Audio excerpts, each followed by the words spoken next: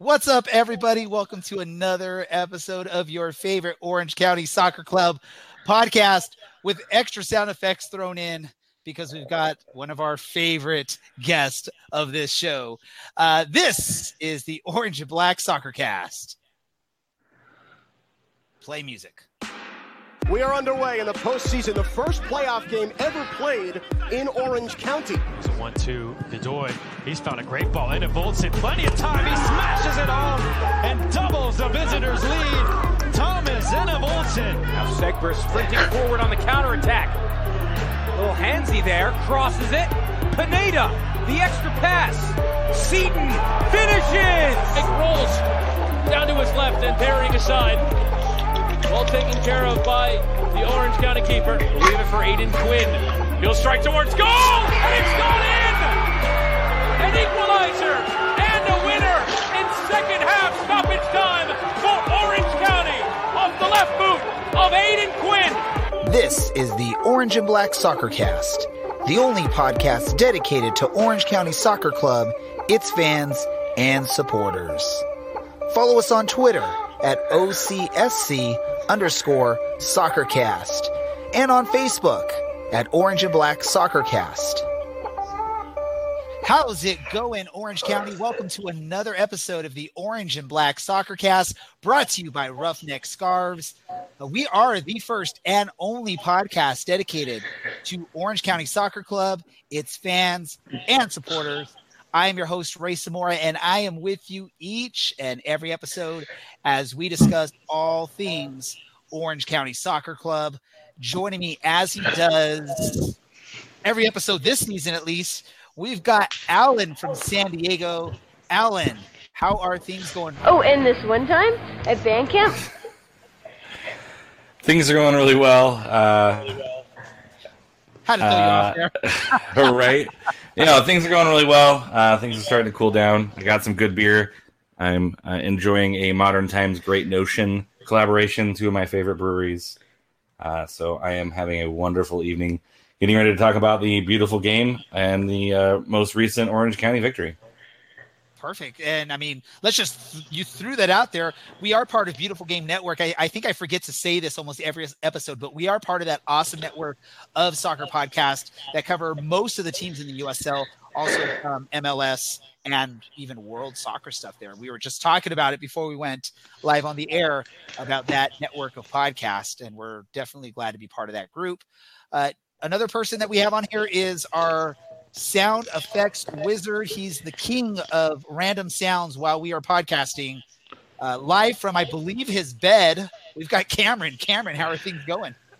Things are going pretty good. I just got my student teaching placement today, so I'm still waiting when I report, but I know it's not going to be tomorrow, so I'm able to watch Tottenham play against Olympiacos in the Champions League, which I'm sure everyone is excited about. But let's talk about Orange County's winning streak. Let's talk about that. But before we talk about that, let's get I'm going to quote Alan here. Let's get the elephant out of the room here, or let's discuss the elephant in the room. That's the way to say it. That's the right way to say it. Anyone that follows the USL, maybe even anyone that follows soccer in the US, knows that some crazy stuff happened over the weekend. While Orange County was celebrating a victory, there was some craziness going on out there in the desert. One of the teams that I think Orange County fans love to have a rivalry against, and I think a lot of fans from Phoenix tend to hate Orange County a little bit. I know I like to get under the skin of the Phoenix fans quite a bit, and I'm sure a lot of them hate me. They're not even going to listen to what I'm saying right now. But in the middle of their historic run here now, and they've won 20 matches in a row, I believe is what the streak is, or whatever's going on there. What is it like in the final 10 minutes of the match?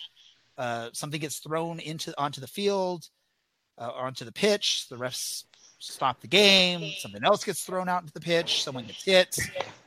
So ultimately they have to call the game, but because of USL rules, Phoenix was up by enough. I think up by 3 goals. That's correct, Alan.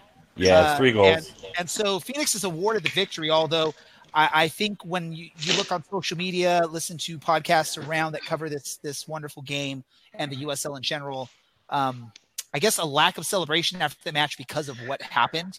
again, I like to get under the Phoenix fans. I know, or I don't know personally, but I've interacted with quite a few Phoenix fans, whether it's on social media, meeting them in person, on our podcast. A majority of those guys are good guys. So it sucks that something like this happens that sort of paints a picture of a whole fan group. I think things happened. Things were found out. We found out that the good supporters there addressed the issue. The team sort of addresses the issue. Sort of sucks that it happened. It should have been a night of celebration for those Phoenix fans, and instead it's a black eye for the team on their record season here and the record streak. What do you think, Alan? Yeah, I think it's unfortunate. They essentially clinched the West, clinched home playoffs or home field advantage for the playoffs that night. You win 20 in a row. I think what made it worse is there was some incorrect information being passed out that the goalie had been hit in the face with the can. And I think that kind of exacerbated things in the moment. And again, this goes to like the San Antonio game with the red card. Like people not being in the stadium had an effect on that because you're trying to tell the story based on what you have in the screens in front of you. And what you get is there's a can thrown out and the goalie has a bloody nose. You're not in the stadium to know that can was nowhere close to the goalie, that the goalie wasn't actually hit. He was hit in the face with Asante's shot. And I think that kind of exacerbated things to begin with. I do think that it was right to kind of clear the field. You always want to protect player safety. If there's any questions if players are going to be safe, you do need to clear the field. And then another fan got upset and threw something at the Los Dos players, and it hit somebody. It's unfortunate. I was pretty vocal on Twitter about it and my support of the Phoenix franchise. Dylan and I were out there for the Orange County game. They were nothing but incredibly welcoming. I was pretty vocal about some of the calls during the game, and I didn't get any pushback from the fans. It wasn't like they were heckling me. I was wearing Orange County gear. They were really warm and welcoming. And it's unfortunate for the fan base that a couple people can ruin such a celebration. And Phoenix and their organization have done nothing but great stuff for the league and for their team. And you hate to see this happen to such good people. They did police themselves. No punishment was handed down for what I've seen yet. You hope that there's nothing that kind of puts a black eye on the supporters. And I know that they're going to clean their own house and make sure this doesn't happen again and address some of those issues. And that's all we can really hope for. People are going to act a fool. You get 7,000 people, and there's going to be an a-hole in the group who's going to ruin it for everybody. You got to hope that this isn't something that's remembered from the season. Like, hey, they won a bunch of games, but I threw a lot of support behind the Phoenix organization, the fan base, because I just felt bad that a couple people ruined that experience for them. Well, and I'll say this. I mean, a great fan base in general. When we did our live podcast before the home game between Phoenix and Orange County this season, a majority of the people that lined up around the tent were Phoenix fans wanting to hear what we had to say about the match. And even though I was still being myself and sort of talking trash on Phoenix, they were all there listening. They were not being rowdy. They were not trying to interrupt what we were doing. They were sitting there listening patiently. We invited some of them to talk with us. They were awesome. They were great. So in general, Phoenix has some great fans. Just someone probably that isn't even really part of all this causes trouble, or they like to do all these beer specials, maybe just a little bit too much alcohol in people. Who knows? Because sometimes that happens. Let me talk to you really quick, Cameron. I was sort of surprised when I heard that these were like aluminum cans that were being thrown, and it wasn't like put into a plastic cup or what. I mean, I know we live out here in the greater LA area. I know Phoenix has some major professional sports teams also, but from my experience going to places like Staples Center, Angel Stadiums, typically it gets poured into a plastic cup. So I can't remember what they do at Championship Soccer Stadium, but were you a little shocked to know that it was like cans of beer being thrown? Well, no, because I've seen when I covered Galaxy 2 in 2017, they were selling Modelo cans. Like they were still on the can game for a while. So it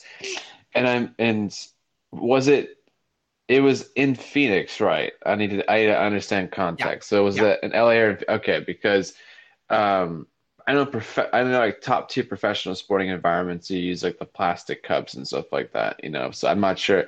I don't think the USL is policed on what should be sold, because there's obviously cans of beer sold at Orange County games, so it's no different. But it's tragic because, instead of celebrating 20 games, Phoenix fans feel like they have to defend their reputation now.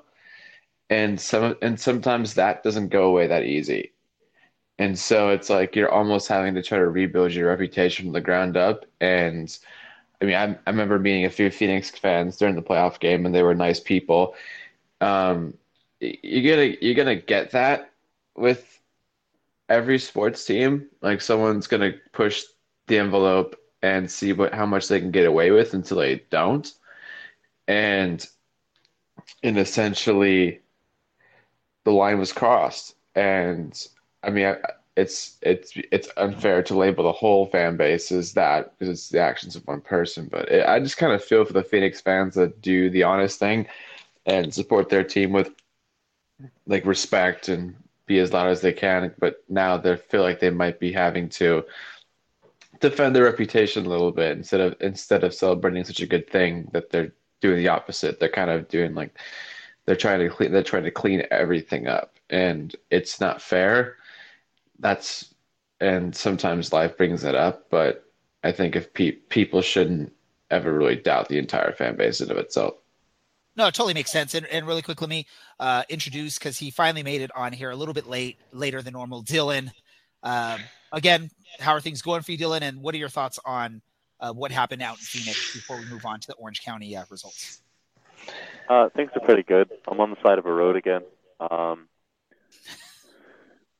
because that's how I'm going to run this podcast now, just from the side of the road, I guess. But I think Phoenix is unlucky here. I feel for their fans that they really deserve more. Thankfully, they have such a strong front office there. My only real gripe is moving away from cans. It's hard to recycle a lot of plastic, and a lot of plastic is petroleum based. So my concerns were mostly environmentally based. But Sam Dorr reached out, and I sent him an email yesterday with a whole bunch of hippie crap, basically. But it seems like they're trying to do a good job of making sure that this one doesn't happen again with the can situation, but doesn't contribute a great deal. They seem to be pretty open to everyone's suggestions about finding something that's helpful and easy for the fans, but also environmentally friendly, which I thought was great, because although it is the desert, and with the exception of the Salt River, there's not really any water to pollute. But the last thing you need to do is change from, let's say, 15, 20,000 cans of beer to 20,000 cups, 20,000 plastic cups, and all that wasted stuff. So I think all the work that they're going to put in is going to make a big difference towards, like what Cameron said, repairing their reputation at the moment. I really doubt it's ever going to happen again. Well, I think a big thing that sort of sucks about all this is probably means a bigger security presence at the stadium for at least the remainder of this season, which means when Orange County knocks them out of the playoffs, it's going to be that more difficult to storm the field there in Phoenix. Hopefully it still happens for the Orange County fans, but just wanted to throw that out there. So again, Phoenix, we like to give you a hard time, especially me, but we feel the team fans, the ones that we've interacted with, the ones that we've spoken to in, either on our podcast, at stadiums, or whatnot. We know not all of you are that person, but thank you so much. And I think we need to add a new game to this is, as you're talking, if Cameron makes a weird noise, we need to try and guess what that noise is while we're talking, just to figure that out. Shaking something out for sure. Cameron, I'm on the side of a road and I'm quiet. What is going on? I heard a zipper. I heard some liquid shaking around. I was drinking water. I was drinking water. It's hydrating. Let's get into the Orange County side. Hydrated. Hydrate, kids. Let's get into Orange County, because Orange County, we said it last week, and it's still the same thing. The hottest team outside of Phoenix is your Orange County Soccer Club, especially in the Western Conference. Winners of 5 straight now. Unfortunately, they're not getting much help with their positioning on the table. I know tonight the big match while we're recording this is the Real Monarchs versus Tacoma Defiance. Tacoma got on board, but it was after they gave up 2 goals to Real Monarchs. So right now it's 2-1 in that match. But let's talk about what happened this past weekend. Orange County hosted El Paso Locomotive FC. And in the words of Dylan, Orange County derailed El Paso. Dylan, what are your thoughts on that match? Oh, no, that was the words of Alan. That was Alan's words. No, that was mine. Alan was yours. Busy watching 1904 FC play. Okay. I was out of it. Look at that. Yeah. So I actually don't think we played all that well in this game. I think the offense did a good job, but I think defensively we weren't too good. Christian Duke didn't have a very good game. There were a lot of tackles that he missed out on. Just our midfield wasn't the best in this option, but it's a good sign when you could you can kind of seed those challenges and get pushed out a little bit and still come away. We got lucky early on, I think, with a couple of those breakaways with Kiesfeder and Salgado didn't end up in goals because they kept slotting them wide. But I think the biggest thing is that the offense didn't panic at any point. They stuck to their game plan. They peppered the box with crosses again and again and again and again. Michael Seaton apparently can jump like 3.5 feet in the air and knock one down. And from that point on, El Paso had no response, which was great for us. Kind of seemed like they panicked a bit after the first goal went in, didn't have a response, and then really didn't offer any sort of resistance until after the second goal had gone in for 10, 15 minutes towards the end of the match. But, you're going to have not pretty victories in a winning streak. Phoenix has had plenty of those in theirs. But it's always good to get the job done, even if it's not the best performance. I hope that's maybe a performance that scares them a little bit, reminds them that they do need to stay switched on the whole time.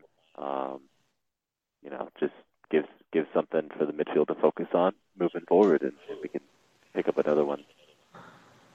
Perfect. Cameron, do you agree with Dylan's assessment of the match there? Yeah. I think initially El Paso had more momentum at the start of the game. I think they got in behind twice, and I think one of them might have been offside, but I think one of them tried to chip Frederick, and it went just wide. They had a little bit of the chances going in, but I think when Seaton scored, that was when the wind out of the El Paso sail left, and the train fell off the tracks. To get all punny. But I felt just after Seaton scored, I think Orange County had a hold on the game. And I think they settled down. I think they started creating chances. I just think they played it as professionally as they could in seeing a match out. Better than what they did against Portland. Granted, that was away from home as opposed to Saturday as it was a home game. Seaton is now the all-time club goal scorer. He is number 1 on the charts with 27 total. That's a big achievement for him. I felt the defense played well. Frederick did well. Jerry had a good game. I think everyone had a good game in terms of just keeping it professional. So it's 5 in a row. You really can't complain. And my prediction was 2-0. So there we go. Oh, wow. Alan, I wanted to keep it modest. Alan, let me ask you, how in the heck did Michael Seaton get his head to that ball and get it into the net? I mean, it looks like he contorted his body in a way that's not physically possible, and yet that ball somehow got right into the net there. How did he do that? I watched it probably about 15 times to try and figure out how he jumped and managed to get the ball, because he's like falling away, but somehow the ball just like perfectly sails. Like the goalie's like, what happened to the ball? Like he was expecting the ball to like land and him to catch it, and then all of a sudden Seaton's like just stabbing it out of the air to put it, like just curl it right into the net. Like I don't even know. Like you've seen him have header opportunities that were like easier and clearer and not put it as well placed as he put that ball to put it back across the goal, and he's just right. Him and DJ are just playing so well right now together. That offensive fire, like I was looking back at the goal scoring over the past couple weeks, and it's, if it's not Seton, it's DJ, and if it's, it's been both of them the past couple weeks. Forrester gets another assist on that free kick that he scores on. I kind of understand what Dylan's saying about, not playing the best game. And I felt, El Paso probably could have put one by them. There's one kind of early that goes across the face of the goal, but I think, Due or whatever however you pronounce his last name. I think he probably has that far post covered, and I think if it's on frame, he pushes it wide. And we talked about this before, like you got El Paso who can score goals, not tons, and then doesn't let in goals. We knew it was going to be a low-scoring affair, and for Orange County to score 2 goals, one on a Seton header, it's kind of just classic Orange County lately. And Cameron puts it right on the nose, is that you don't always get your best game, but you play professionally and you play, you rally around each other and you pull out a 2-0 victory. I think that says a lot for where the team is right now. That gives me hope going into some of these tough matches at the end of the year that they might be able to go on the road and get a win against a team that, 5 weeks ago we're like, that's probably a loss. It's probably a loss. That might be a draw. You're looking at, hey, we play Sacramento and Fresno. We're playing some pretty good teams to walk in the lead up to the end. And before I was like, I don't know, but I think that the way the team's playing right now, it gives me hope that those games are going to be pretty competitive and we can actually pull out some victories against some of the top teams in the West on the road. Well, I guess the way you can see on that too is playing those tough opponents that you're battling for position. It's going to keep you fresh instead of maybe taking a game or two off where you know you don't really need the victory or you don't need it, so you can sort of go easy. I mean, you're going to keep that pressure on, and you're going to be able to keep that run of form, hopefully, heading into the playoffs there. Cameron, you wanted to say something really quick. Well,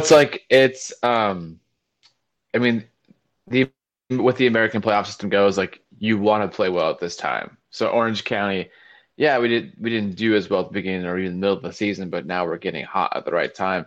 And Dylan and I think we were talking to Pete Nugent after the game, and he said, we won the Western Conference, but we didn't even get like a footnote on Twitter or something, we didn't get no post on Twitter or something like that.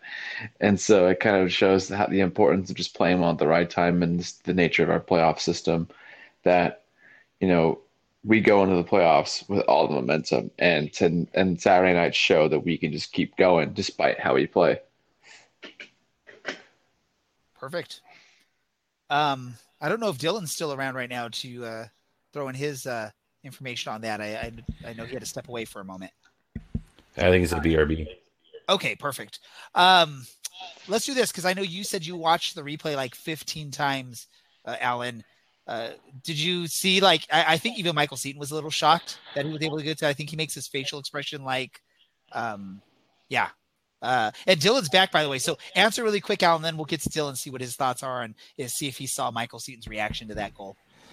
Yeah, I think Walker Hume was more excited than Seton was. I think Seton was he gets up. Yeah, and I don't know if he doesn't know that it went in, or it's Michael Seton going, yeah, I scored that goal. Yeah, of course. Was there any doubt that ball was going in? But yeah, he gets up, and I think he's a little bit surprised that ball goes in, and you can see Walker Hume just kind of giggling about how kind of freakishly amazing that goal was. Because not only he got up, he was falling back. So it's to him to get that much power falling back and still being able to get that goal in, and that's wholly impressive. Dylan. So you want me to talk about the goal? I mean, yeah, the Michael Seton goal. It's a great cross. It's a stellar cross. Maybe it's I was going to say, none of us have mentioned anything about the actual feed or serve from Aiden Quinn, unless Alan did. Maybe he did. It was forced. I wasn't listening. Aiden Quinn dummied it. Harry Forster puts his foot through it.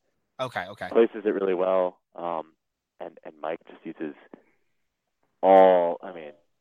God, he's got to be so strong to get up there just to do that. And then from then on, whatever weird body yoga situations going on to direct that towards the goal. I mean, he couldn't put any power on it, but he floated it just enough and got it down. I mean, that's amazing.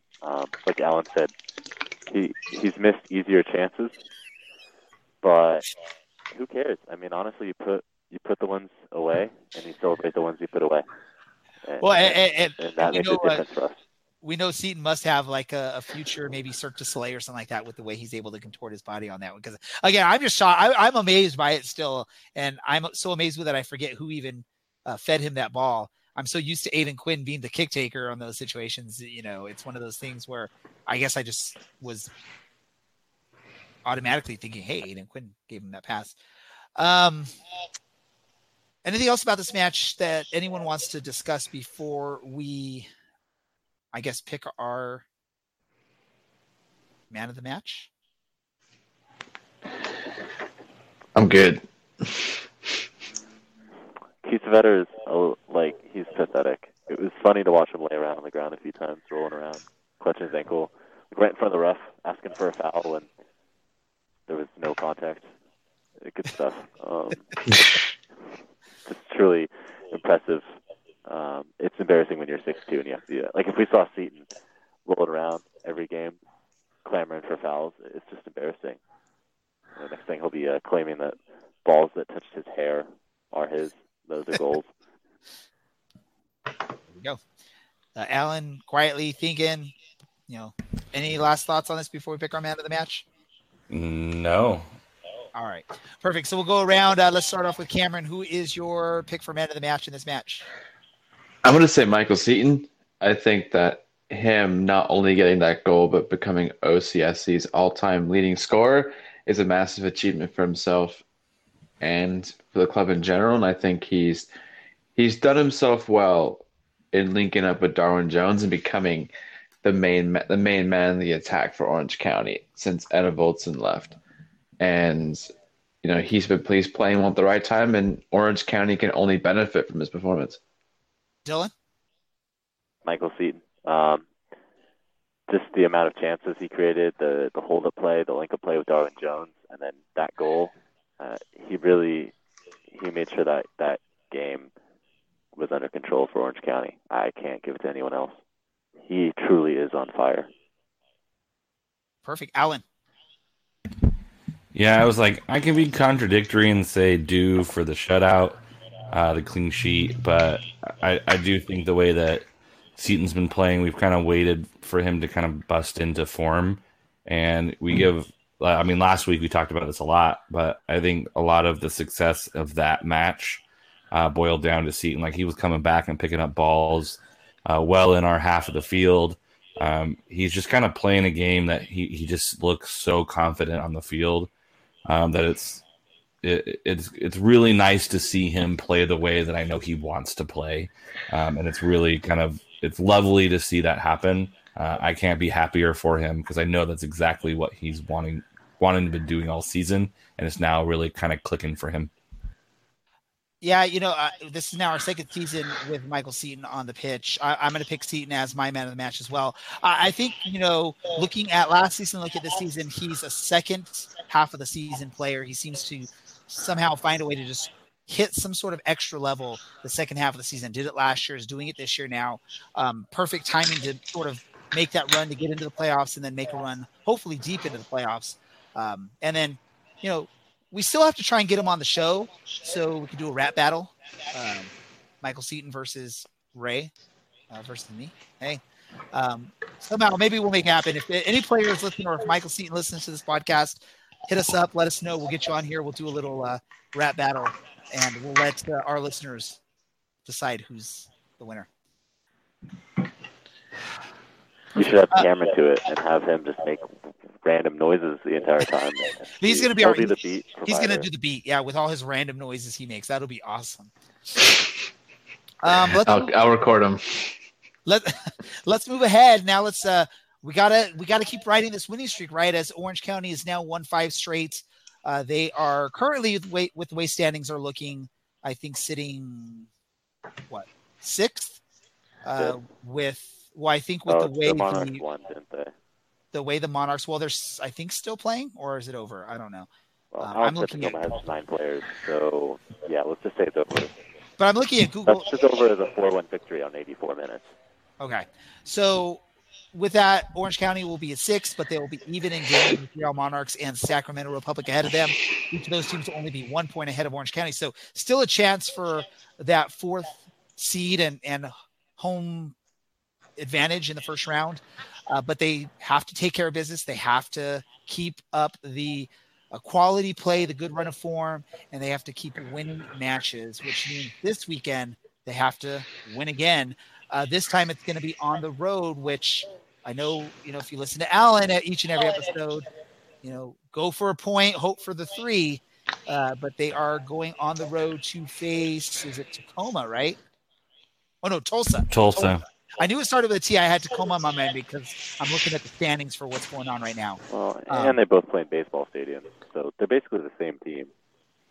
Yeah, basically. And I will say I wanted to try and get someone on to talk about Tulsa, but they no longer have the podcast that I know we had. I forget his name, but he was on the Tornado Alley podcast. He joined us in one of our very early episodes to talk about it, and I think he's no longer doing it. So they actually don't have a podcast. So any Tulsa fans want to start up a podcast, do it. We'll get some stuff to listen to from you. But they're taking on a Tulsa team that hasn't had a great season, I guess, to say it nicely. What are your expectations? I'm going to go to Alan because he's always talking about get a point on the road. Alan, are you still playing that get a point on the road, or are you saying this is a 3-pointer or bust? I think at this point in the season, it's going to be important to get a win. I know Dylan has some thoughts on this game, so I'm going to concede my time to Dylan so he can talk a little bit and then hop on his bike and drive some more. Yeah. Ray never looks at the chat, so I don't know why. I never do. Good job, Alan. Yeah. I got you. So I've already written the preview for this week. I remember at the beginning of the season, we all thought Tulsa was going to do super well. No one was marking that fullback, Luca Lobo, and he just kept scoring because he's like 6'2", so they just crossed to him and he'd put it away on a set piece, and no one ever bothered to mark him. And since March, they haven't had a good time. They haven't scored more than 2 goals in a game since March. Home, away, doesn't matter who they're playing. They've struggled. They're basically the same old Tulsa. They've had some good results here and there.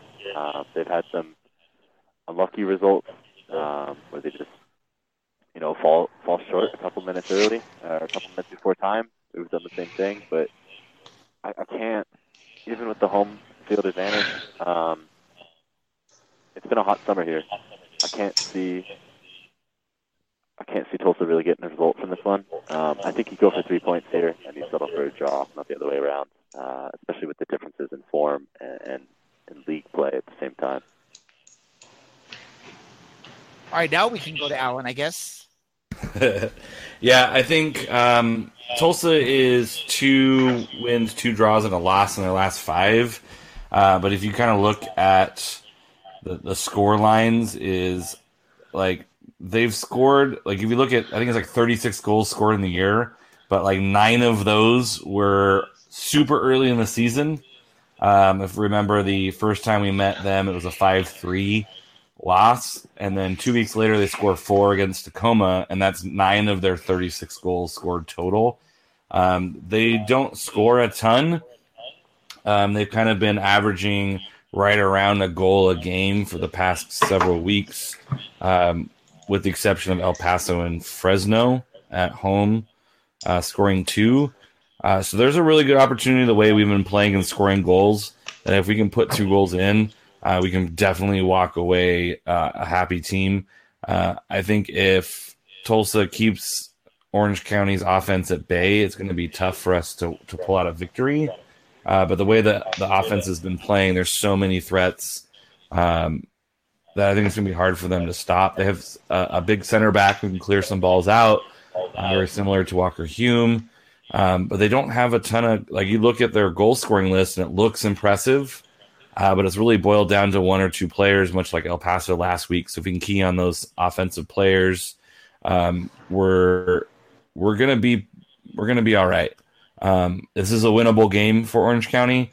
It just might not be as pretty as we have used to seeing with some of our home matches. It's probably going to feel kind of like El Paso did last week, where it's not going to be a pretty win. It's not going to be the greatest offensive soccer, but I do think that this is a game that Orange County can win. As long as we keep our eye on some of their, a couple of their offensive players. And I'm trying to look back because I can't quite remember, but I remember there was like one team last season that was bottom of the table or near bottom of the table that we just couldn't do anything against. I think we lost both matches. I want to say it's RGV. I can't quite remember. I guess my biggest worry is Tulsa that for us this season, where for whatever reason we're definitely the better team on paper, but we just for whatever reason can't win, and we drop both matches. I'm hoping that's not the case, but I'm a little worried that maybe Tulsa's that team this year for us. Cameron, what are your thoughts? I mean, I haven't really paid attention much to Tulsa this season, but I remember like looking at like fan groups and stuff like that. Tulsa did pretty well at the beginning. I think like both Oklahoma teams were like 1-2 after 2 weeks. But hearing like if they're like 2 wins, 2 draws, and a loss in their last 5 games, they've been playing, doing enough to get points. But I just think that Orange County is rolling in with such momentum that not only are we winning at home, we're also winning away. And Tulsa is not really cream of the crop in terms of teams like in the West this season. And so I'm just thinking that Orange County might just roll through and might just take all 3 points. I mean, don't count your chickens before they hatch, but we're doing it both home and away. So I just can't see what Tulsa can do to Orange County at this point, considering where they're at. And they could score goals. I don't know. Well, it's just like if we're talking about if they haven't scored more than 2 goals like in a game, or scored one, like average 1 goal game this March, and goal scoring is a big issue for them. And our defense has been solidified. We got a back four that we can play, like we can roll game in, game out, and Frederick being a great keeper so far. I just don't see where Tulsa can hurt Orange County, and Orange County has all the momentum at this point. So let me clarify. I did double check. Yeah, it was RGV that Orange County lost both matches last season, which RGV finished 13th in the table.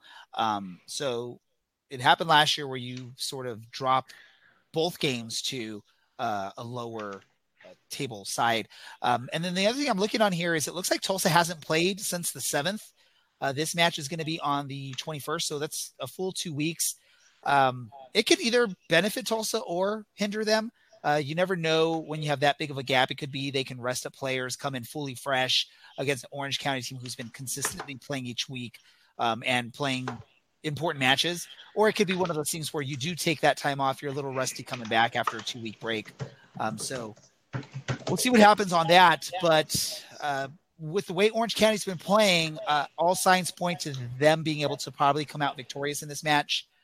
When you look at just what's been going on, the run of forms for the two teams, and what both teams are fighting for at this point.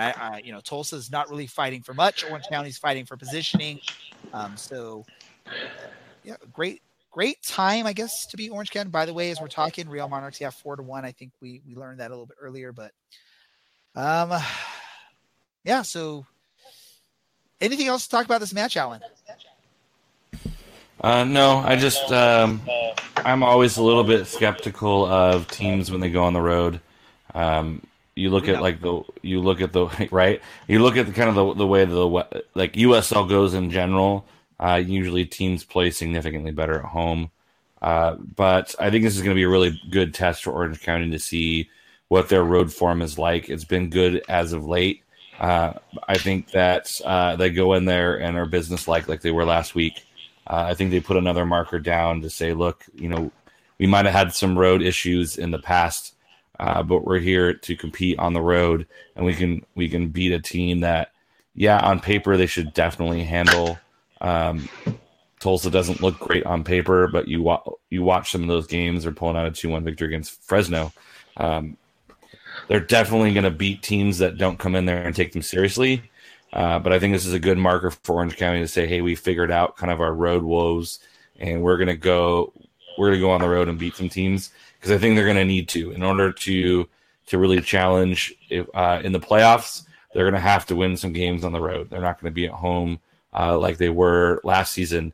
So I think it's really important for their confidence to go on the road, get a win, take care of business, and walk away from Oklahoma, not only saying, or from Tulsa, which is, I guess, in Oklahoma, that works. Yeah. But walk away saying, look, we're a team to beat. And, you're looking at Reno, who's figuring themselves out again. Sacramento's on a 3-game win streak. Real Monarch, I think, is up to a 2-game win streak. Like, New Mexico is coming back around again, and Orange County is going to, if they win this weekend, are going to be like, look, everything's been rosy for some of these teams, but we're going to be a dangerous team to meet in the playoffs. We're peaking the right time, and this is going to be a good test, road test for Orange County. So let's do this. Let's get into our match predictions and our key man of the match. Let's start with Cameron on this. Prediction on score and your key player. I'm going to go with Orange County 2-0 over Tulsa. I'm going to say the player to look out for is Darwin Jones. I think that he brings the pace, and him linking up well with Michael Seaton will cause problems for Tulsa. And I think he just has that ability to break the lines.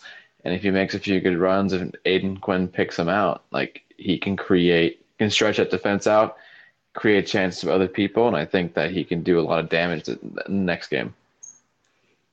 Perfect. What about you, Dylan? I got to agree with Darwin Jones. I think his pace is going to be the thing that really kind of, if he can run through channels through the Tulsa defense, that'll be a good key for us. I think it'll be up to Michael mostly rather than Aiden to make those passes. But I think 3-1 Orange County.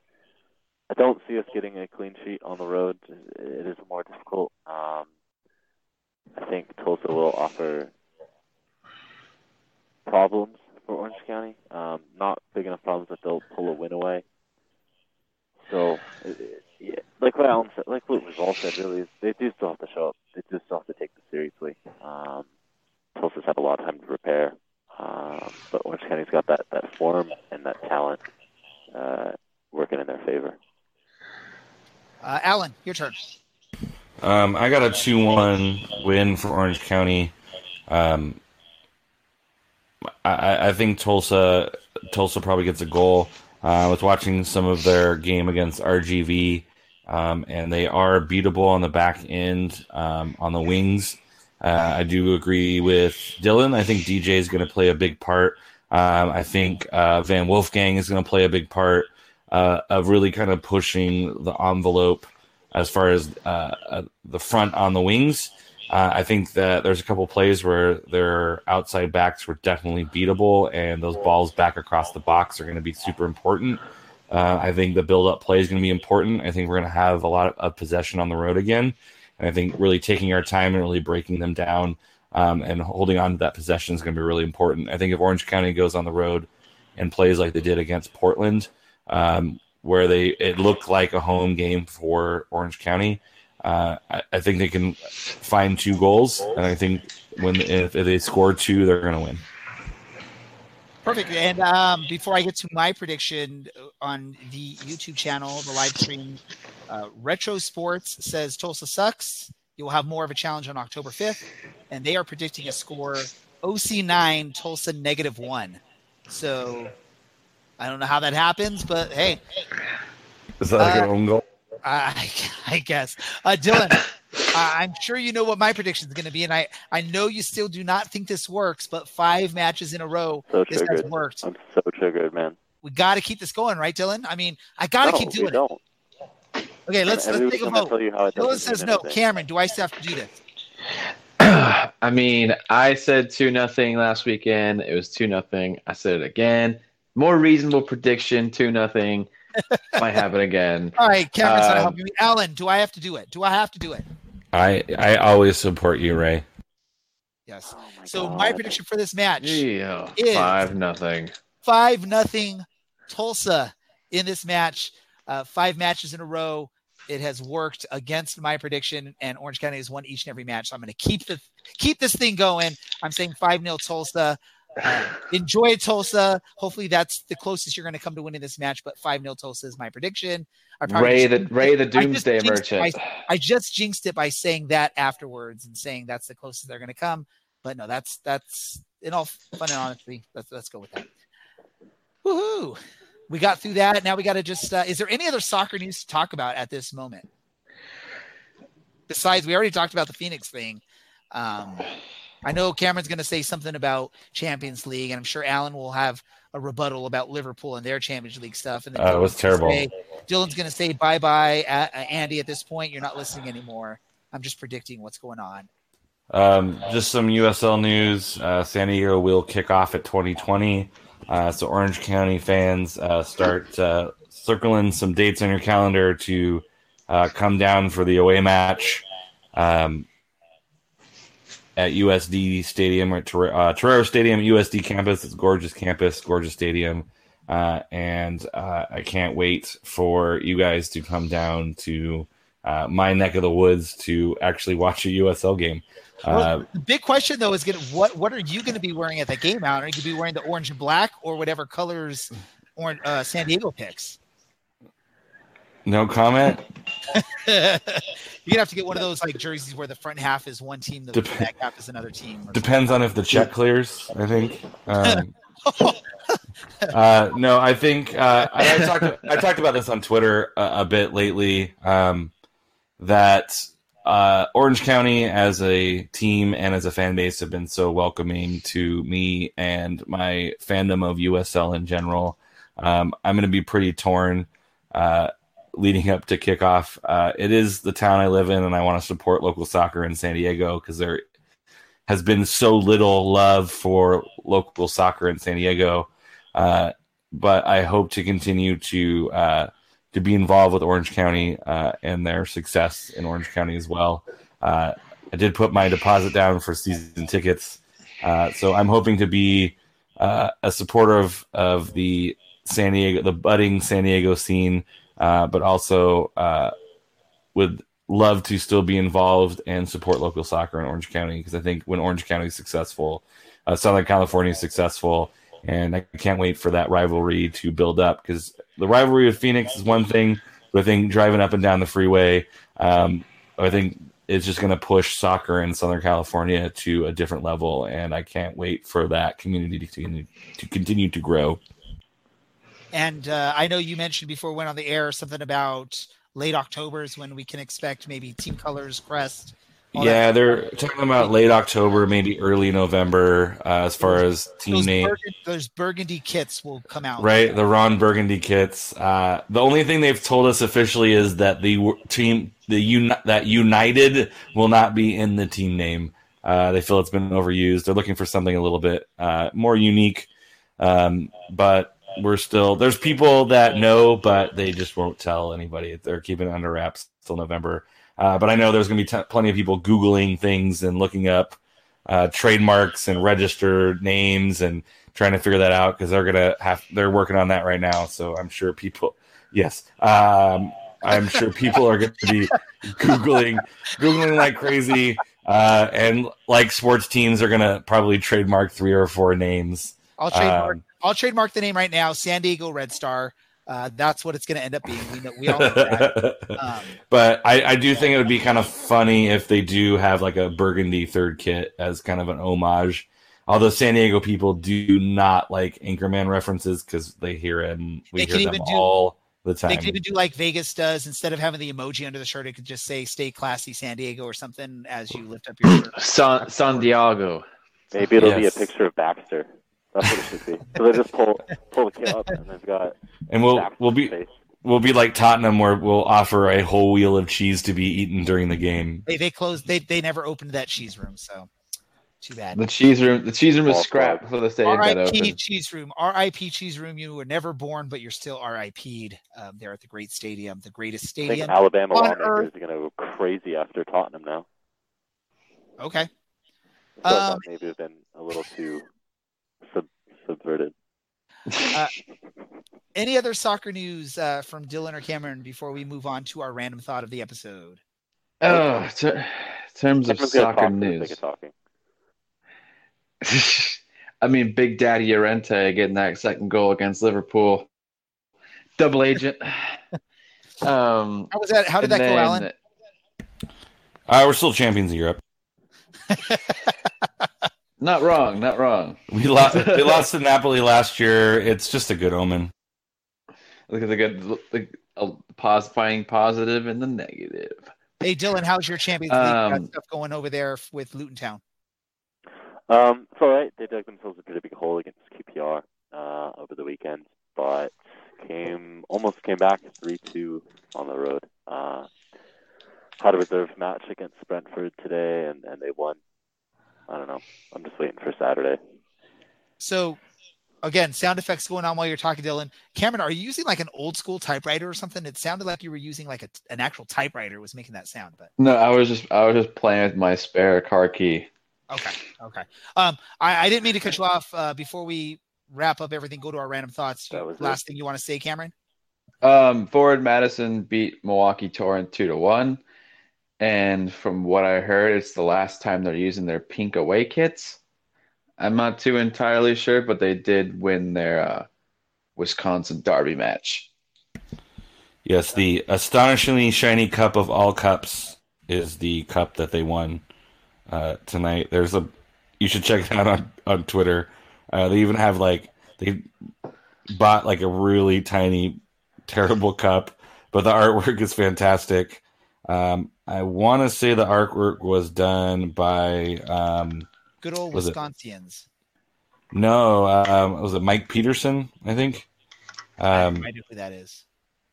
He's all over the USL Twitter. Fat 7 Deuce, Tampa Bay's finest.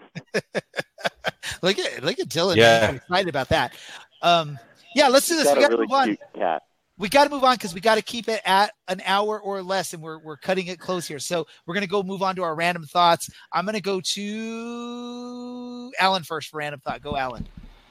My random thought is air conditioning is awesome. I know I talked about this before, but it's been really hot lately, and I don't have AC. So when I go to my car and I drive in my car, I always crank up the AC. So those of you who have AC, please enjoy it for me because I will be needing it for another couple weeks here in beautiful San Diego. So those of you who have beautiful air conditioning, turn it on, pour a glass of beer, and enjoy the cool air blowing on you for the next couple weeks. My other random thought is I don't have one. All right, Cameron. Random thought. I didn't think about one, but you knew you were coming on the show, Cameron, right? And you didn't plan a random thought to say. I took like an hour nap before I got on the pod. I'm just like the credential program. They just like pile you on with so much work, and it's like lesson plan after lesson plan after lesson plan that you'll never use. I know. Like it's just like they want to make sure you pass your TPAs like with flying carpets and colors. You know, I just pull a Trailer Park Boys reference right there. They want to make sure you pass with flying colors, and so like they just pump these lesson plans into you. And I'm like looking at a computer screen. I'm like, we never even like had to walk through this, and I have to like justify every act. It's like, ugh, my head's gonna explode. All right. Random thought today. Dylan, what about you? Are we reading a book or is there something else? No, it's a poem. It's a poem. It's a poem a lot of the time. Poetry is wonderful. This week it's Corey Mark's Broken Music. It's a ton of couplets. It's a super easy read. Just a really nice piece. You can find it online, poets.org. It's actually their poem of the day. So for the next 2.5 hours, just look at yesterday's because this comes out on Wednesday.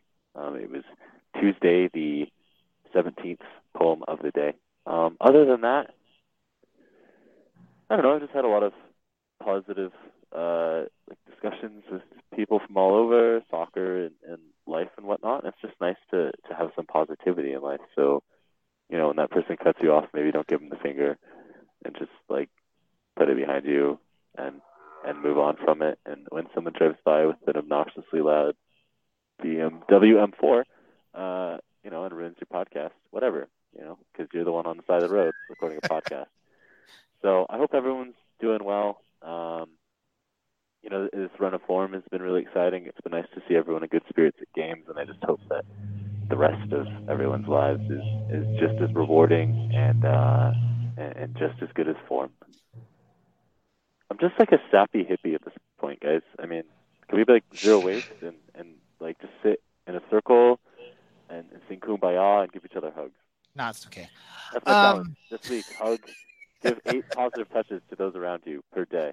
It will make everyone happier. All right. Cool. My random thought for this episode, I know people that follow around social media, people that discuss Orange County Soccer Club, there's this sort of thought that Orange County needs some sort of mascot or something to represent the club. I know the thought is a parrot. And I know if you look at the County Line Coalition logo, they do have a parrot as the logo on there. For those of you that live in certain areas of Orange County, you'll understand why there is a parrot on the County Line Coalition shirt and why some people think that would be a great mascot to have for Orange County Soccer Club. For those of you that don't know, go check it out because, there's a reason for it. There's some noisy birds that are wild, but they're not supposed to live in this area, but somehow they are around. So, hey, hit us up on social media, Twitter, Facebook, Instagram. Does Orange County need a mascot, or are you totally happy with it just being Orange County SC or OCSC? I think we're good on all this. We just need to get through the normal social media information. So we'll start off with Cameron. Go for it, Cameron. You follow me on Twitter at What Cameron Said. You can follow me on Instagram at simply known as Cam, and Reddit, I'm also simply known as Cam. Alan. A Underwood 48 on the Twitter machine. Oh, and this one time at band camp. Dylan. That was so stupid, Ray. You guys can find me on Reddit /u/OCSC_Dylan. You can find me on Twitter at OCSC_Dylan. And I'm working on a SoundCloud. So I'll let you guys know next week. Perfect. And you can follow me on Twitter at DJ Ray Samora. You can also follow the podcast on Twitter at OCSC_SoccerCast. Also on Instagram, exact same thing. Facebook, just search for Orange and Black SoccerCast. You'll find us there. Oh, you can go to our website, OCSCpodcast.com or orangeandblacksoccercast.com. That's going to wrap up our episode here. So for Cameron, for Dylan, for Alan, I am Ray. This is the Orange and Black SoccerCast, and we are out. Orange County, you are my team until the day I die. And when that happens, I'll still be seeing you way up in the sky.